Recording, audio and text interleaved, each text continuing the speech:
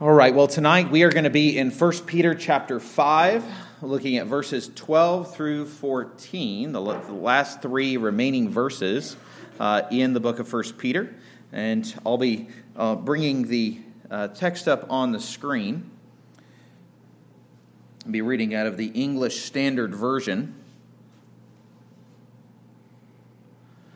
Hear the word of the Lord. By Silvanus, a faithful brother as I regard him, I have written briefly to you, exhorting and declaring that this is the true grace of God. Stand firm in it. She who is at Babylon, who is likewise chosen, sends you greetings. And so does Mark, my son. Greet one another with the kiss of love. Peace to all of you who are in Christ. Thus ends the reading of God's holy word. So we have finally made it to the end of the book of 1 Peter. And normally what I'll do is I'll actually finish through the whole book, and then I'll come back and do a whole separate sermon on the book. But it turns out that when you read these verses, particularly verse 12, Peter actually sums up the book for us. So we're just going to take Peter's cue and go ahead and work from what he says his letter is about tonight.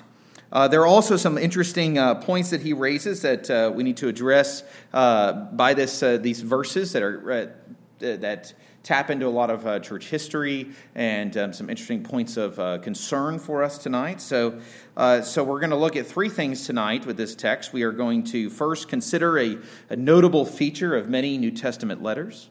Second, we are going to consider Peter's summary of his own letter. And then third, we will consider Peter's conclusion about the community of God. And so first, let's consider a feature of New Testament letters, of many New Testament letters, not all of them, and that is the use of a scribe. So let's talk a bit about how scribes work. Peter mentions a guy named Silvanus, which we believe to be known as Silas. Oftentimes they would have multiple names in the ancient world, and so this is Silas, who is known as a close companion to Paul, and one who at times had served as Paul's own scribe. Now, it's not exactly clear whether Silas merely delivered this letter, what he means by the preposition by Silvanus, or if that he actually used Silvanus as a scribe. Many scholars have written that made the point that even if Silas wasn't the scribe for Peter, it's likely that he used a scribe. But Silas, Peter says, is a faithful brother. He's one that you can trust to deliver the letter at the very least, unmolested. So now I mentioned this about scribes because there are sometimes these little details that can catch us off guard, particularly if we're being challenged on something like the inspiration of the Scriptures. So many in the church imagine the books and letters of the Bible essentially to be handwritten by the apostles themselves, and no doubt many of them were. But we know that Luke and Mark were not apostles. The author of Hebrews is unknown to us, although some have speculated that it might be Paul. One of my professors thinks that it's Silas, actually. I kind of think it might be Apollos. Makes more sense to me, given some of the context. But we'll never actually know, because he doesn't tell us. Now, it's important for us to understand how the Bible is actually put together, and that means to understand that not everyone who wrote the Bible was directly an apostle or a prophet. Mark, essentially, we believe, worked largely from the knowledge of Peter. That goes back to a fragment of a work from Papias, a church father, after the apostles. He was, I believe, discipled by John himself. And he said that Mark had compiled much of Peter's own testimony, his eyewitness testimony regarding Christ, which we believe to be the Gospel of Mark. So, but someone may object that a scribe may be functioning as a kind of editor here, adding his own flourishes and, more concerning, his own errors into the text. But as many scholars will note, that people who, not everybody wrote lots of letters in the first century. If you wrote letters, you usually would use a scribe, or there's a fancy word for it, it's an amanuensis. So you have to practice how to say that, all right? And the thing is that scribes don't function like creative directors as much as they do more like court stenographers who will use that shorthand, right, to transcribe what was said. And now, there may be some minor editing between the apostle as he says it, and he may not get it exactly, he may communicate it. We don't actually know, right? We weren't in the room. But that's actually not an issue, and I'll explain why in a minute when we talk about inspiration. But I bring this up because, another reason that I bring this up, because when I entered seminary myself, I entered with a very limited understanding of how the Bible that I held in my hands, that I believed in my heart, came into being. And so as far as I knew, it was all written by prophets and apostles by the Holy Spirit, and that's true. It's just incomplete. There's just more to that understanding. And so I don't want anyone to be shocked or thrown off when you run into someone who's done their homework and they start throwing, see, he used a scribe, and they start kind of inserting these little things. And it's interesting because pastors often will skip this part of the letter, right? Because that's the boring part, right? And nobody wants to hear about scribes, and no one wants to hear blah, blah, blah. But then someone has this something like this gets thrown in their face, and they're like, well, my pastor's never talked about that. And some start doing that thing where they go, they're holding out on me. They must know something because they've never talked about this, and then we're like, I just thought it would bore you, So at the risk of boring you, we talk about scribes. But in order to address the issue, we need to consider properly how inspiration works. So when I ask my children who wrote the Bible, they're going to tell me chosen men wrote the Bible who were inspired by the Holy Spirit, right? The Children's Catechism. So now note though that their answer says chosen men.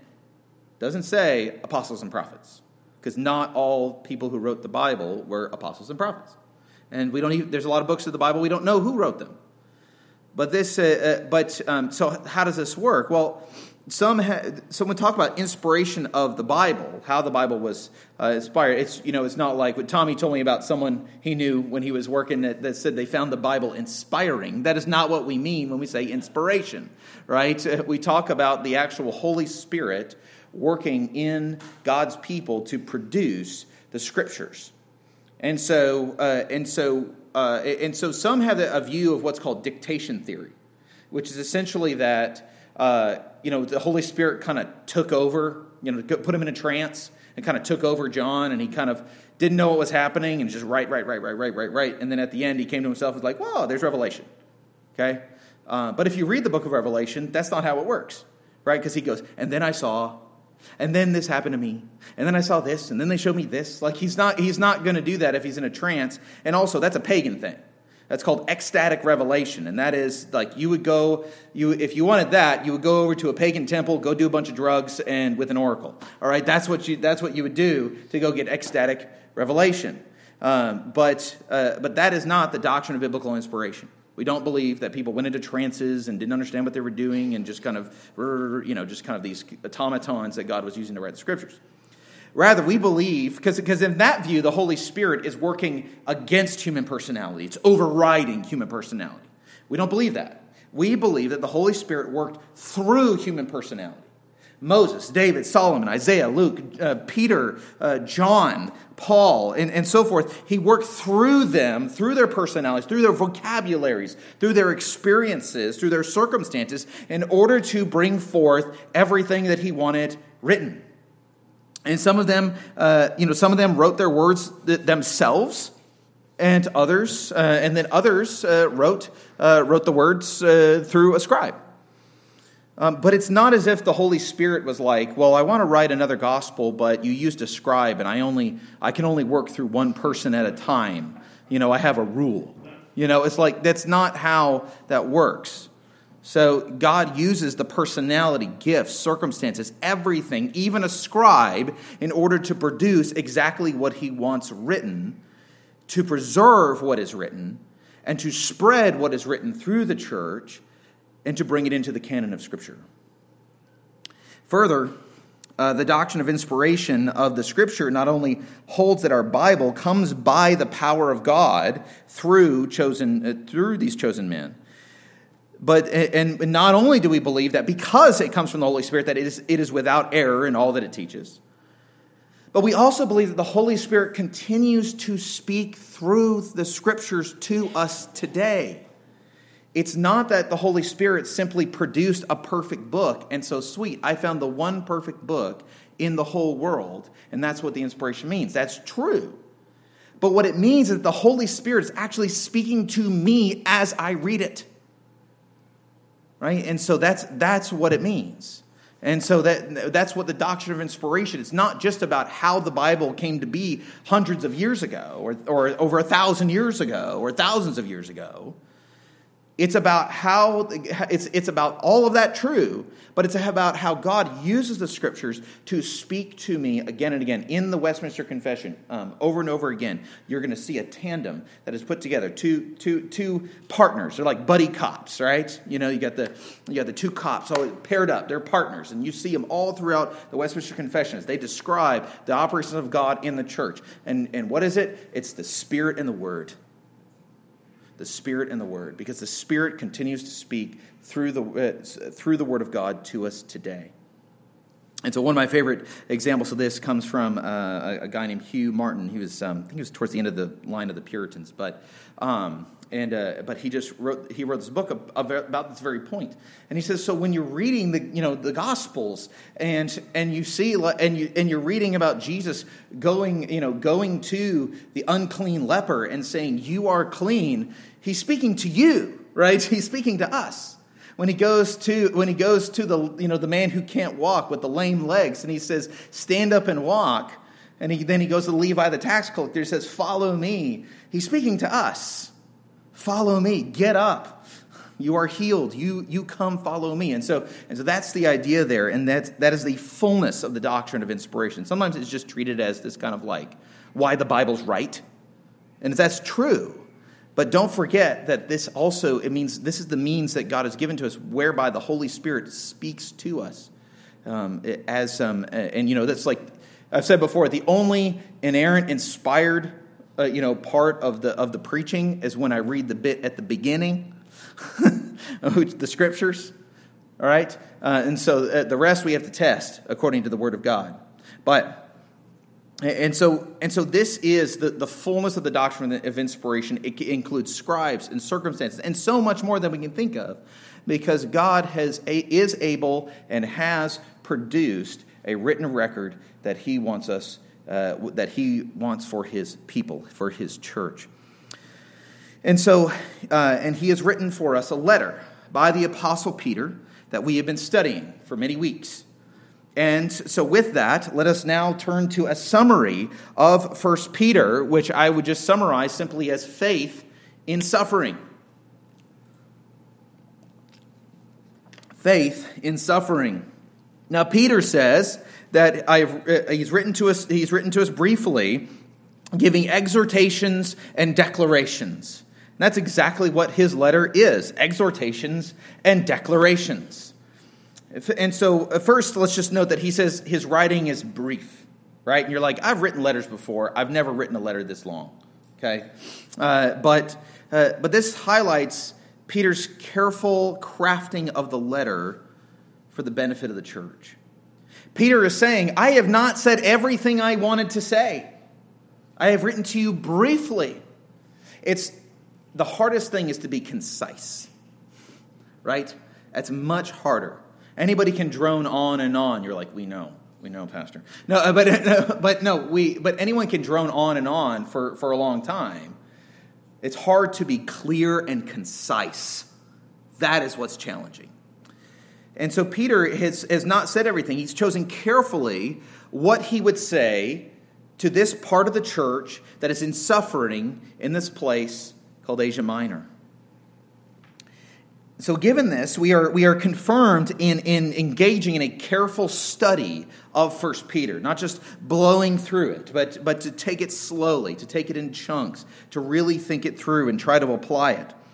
And so we ought to read this letter through and receive, the major ideas and themes. We're starting in the middle school, high school, Sunday school group. Sunday school. We completed our previous unit of study just this week, and so next week we're going to start moving. And I told them I'm going to teach them how to study the Bible. And so I told them this week they got to read Galatians twice.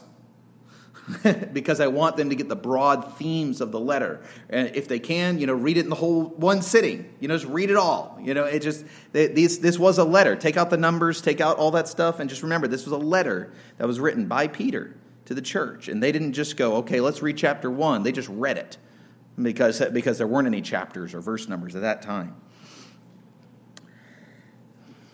But we ought to study this letter according to its parts, to break it up into pieces, to consider how they relate to each other, and even how they relate to other letters in the Bible as a whole. But the point here is that there is intentionality in this letter by Peter and ultimately by the Holy Spirit in the selectivity of the content that is in it. And so, I find it interesting that when Peter sums up his own letter, he doesn't use the word suffering like I did. Suffering has come up in every single chapter in this letter. Yet Peter says, I've written to you briefly with declarations and exhortations. And he doesn't mention suffering. But this letter, we know, is for not just for the churches in Asia Minor, but it's a letter for the whole church. And it's a letter then that applies to every Christian and every church at all times and in all places, especially when the church is under attack. And so according to Peter, what is this letter about? Well, we said it, exhortations and declarations. First, this letter is about exhortations, that is, moral commands of action. Peter wants us to read this letter and then to do stuff. Right? He wants us to prepare our minds for action, to commit ourselves to live holy lives of obedience to our Heavenly Father. He wants us to put away all these things like malice, deceit, envy, hypocrisy, slander, to abstain from the passions of the flesh, to be honorable in all our conduct, to submit ourselves to all lawful authorities, to love our spouses with gentleness. He puts it in short at one point. Honor everyone, love the brotherhood, fear God, honor the emperor. Those things aren't all easy. Peter wants us to do good even while we suffer. He wants us to be united together in Christ in love and humility towards one another. To be prepared to give an answer for the hope that is in us when we are asked to cover over one another's faults with love. To humble ourselves under God's hand and trusting ourselves to His sovereign care. Peter wants elders to shepherd the flock well, to resist the devil, and to trust in God to uphold and deliver His church. That's a lot of exhortations, and that is not an exhaustive list. But these exhortations come upon the foundation of the many declarations of grace that he gives throughout the letter. He says exhortations and declarations. Declarations that this is the true grace of God. Peter begins the letter with a breathtaking description of the grace of God as an imperishable inheritance, guaranteed for the suffering and persecuted church. This grace is indestructible even in the face of the fires of tribulation, and will only result for God's people in the fullness of their salvation coming to them. This salvation is not new, as if it had dropped out of the sky completely, but rather the fulfillment, he says, of the many prophecies concerning the mercy of God recorded by the prophets themselves. The passage from which we also we take in part of our doctrine of inspiration comes from 1 Peter. Now the Savior, who was before the foundation of the world, has come, Peter has told us in this letter. And he's given himself up in a humble suffering sacrifice, so we would be reconciled to God. Even more, by his work, we are being made into a living temple and made a priesthood of believers, offering our sacrifices of worship. Whatever we were before, we are now in Christ a chosen race, a royal priesthood, a holy nation, a people for God's own personal possession.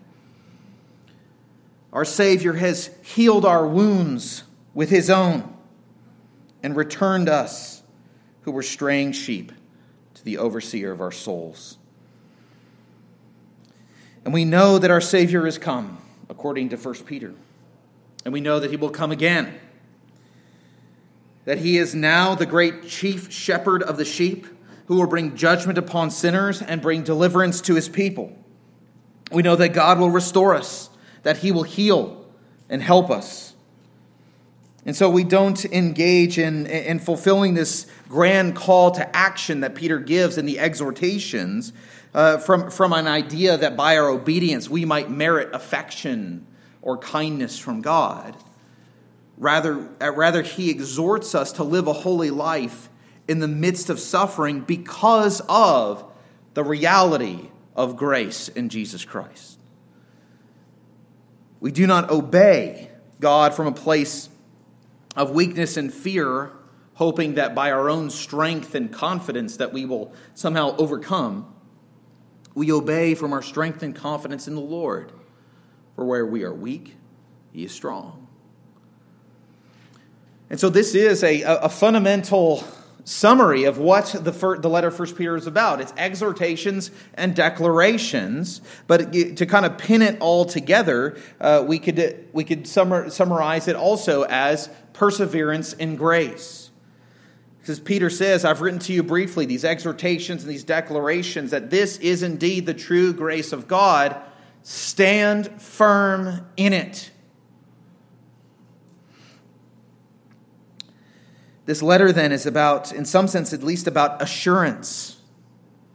It is about shoring up the faith of a struggling church that is beset on all sides by the devil. In the midst of such suffering as they were enduring, one might well wonder, is the grace of God true? Have I missed it? Did I mess it up somehow? Everyone around me screaming about how I'm dishonoring the Roman gods by doing this. Are they right? Do I need to rethink this? But Peter has said he has written them this letter to assure them by declaration that this gospel of Jesus Christ is the true grace of God. There is no other. Truth is a funny word these days. I've got my truth. You've got your truth. There's truth with a capital T. There's truth with a lowercase t. It's hard whenever I see someone online talking about speaking their truth. I guess I roll my eyes just like you probably do. But that's not how truth works, right? If it's my truth, then it's opinion, or maybe it's experience. But truth is objective. Feelings are not objective. Emotions are not objective. As much as people may feel that they might be, as much as I might want them to be, they are not objective reality. Something that is true must also be falsifiable, logically speaking. If you're going to make a true statement, then you must make a statement that has a test. It must be either true or false. It can't just be true because I just believe it, or true because I just say it or I think it. And so logic requires this. And now something could also be true in part and false in part as well. If we're talking about truth and falsehood, not everything just falls in those nice clean lines. And life, as we know, can get pretty muddy. And so Peter says, I want to be very clear.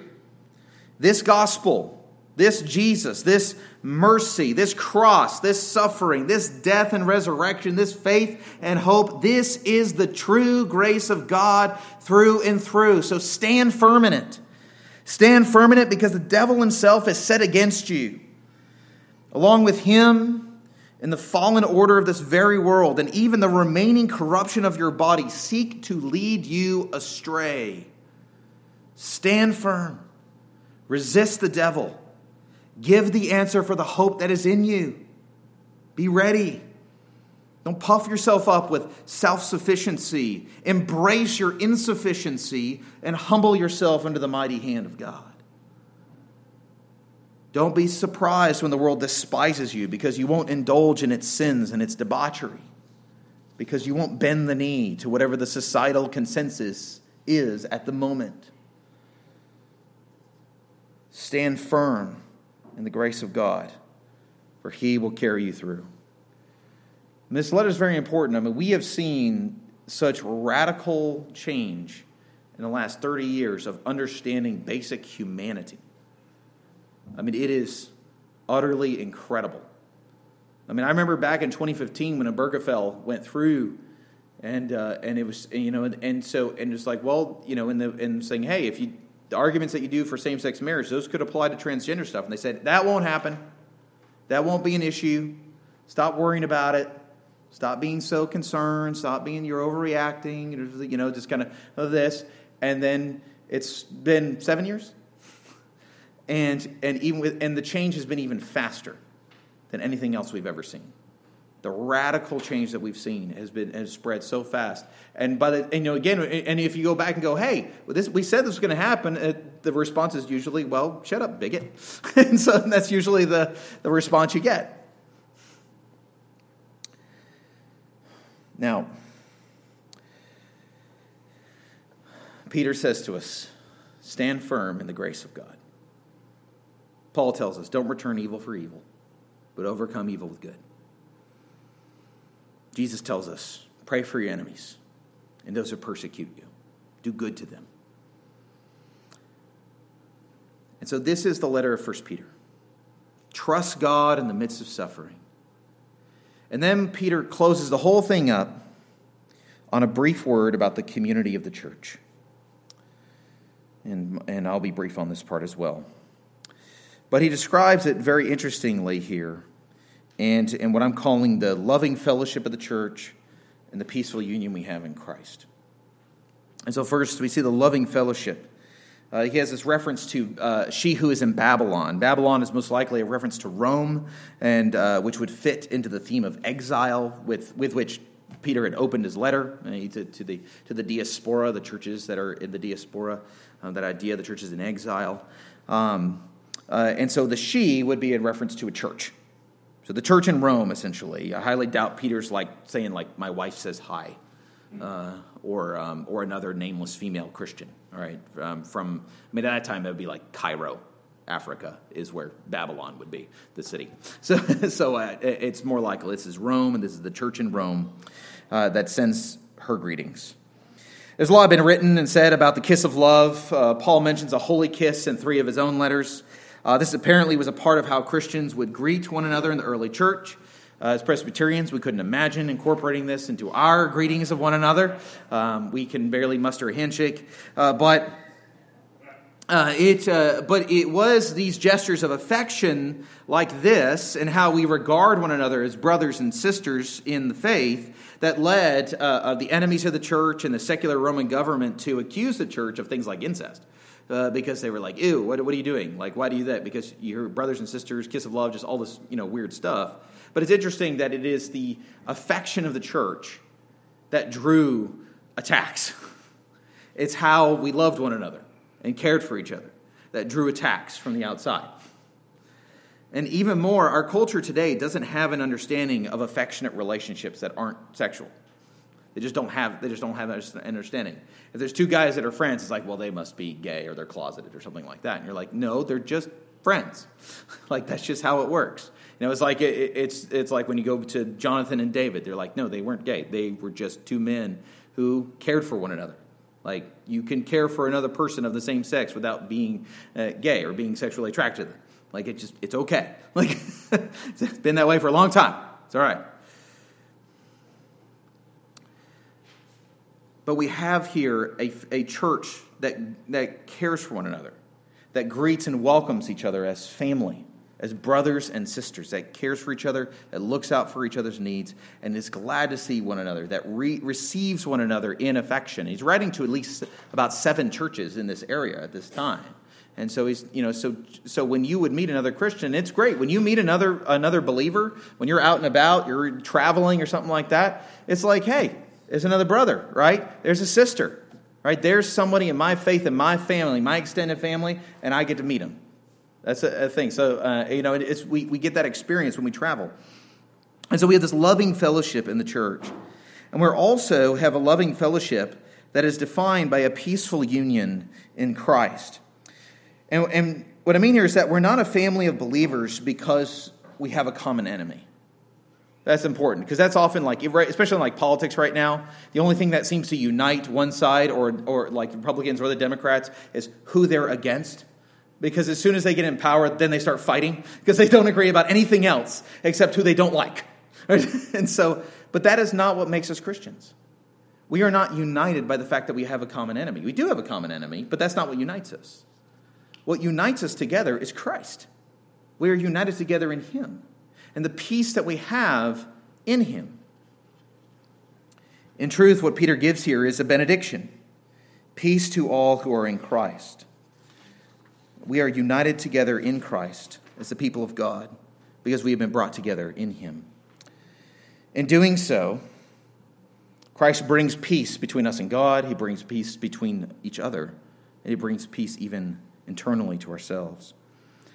And so it's crucial to understand the message of 1 Peter about hope, about endurance, about faith that comes in suffering in the context of the local church. Because we live our lives as Christians not in individual silos or family silos, but as a family who together weeps together, rejoices together, and who one day will enter into the glorious kingdom of God together when Christ returns. And so we have in here, in 1 Peter, a letter of hope to a suffering church. And I would encourage you to take time this week to read the letter of 1 Peter yourselves in one sitting. Just try to read it all the way through. And then ask yourself and prayerfully consider, what aspects of God's grace do you need declared that Peter declares in this letter? Where do you need to be assured in your own struggles? What call to action is particularly appropriate and sensitive to your heart? Where are you in the midst of the fight? How can you stand firm in the grace of God today? Let's pray. Heavenly Father, we thank you that in Jesus we have a faithful Savior, that in Jesus we have one who has suffered, who knows what suffering is, but who redeems our suffering. And Father, we pray that we would follow you faithfully, that we would take seriously the exhortations and the declarations of Peter in this letter, that we would, by your grace and by the call to action you give us, stand firm in the faith and in the grace of God, for we are in the midst of a fight. And Lord, we pray that you would help us to fight, not with weapons, not with a sword, but with the word of your grace. And so, Father, we pray that you would bless your church. Lead us, help us, and guide us, for we are yours. And there are often times where we are weak, where we don't think we're going to make it, where we are doubting. And we pray, Lord, that in those times that we would remember to turn to 1 Peter and that we would find assurance and strength to press forward. We pray this in Jesus' name.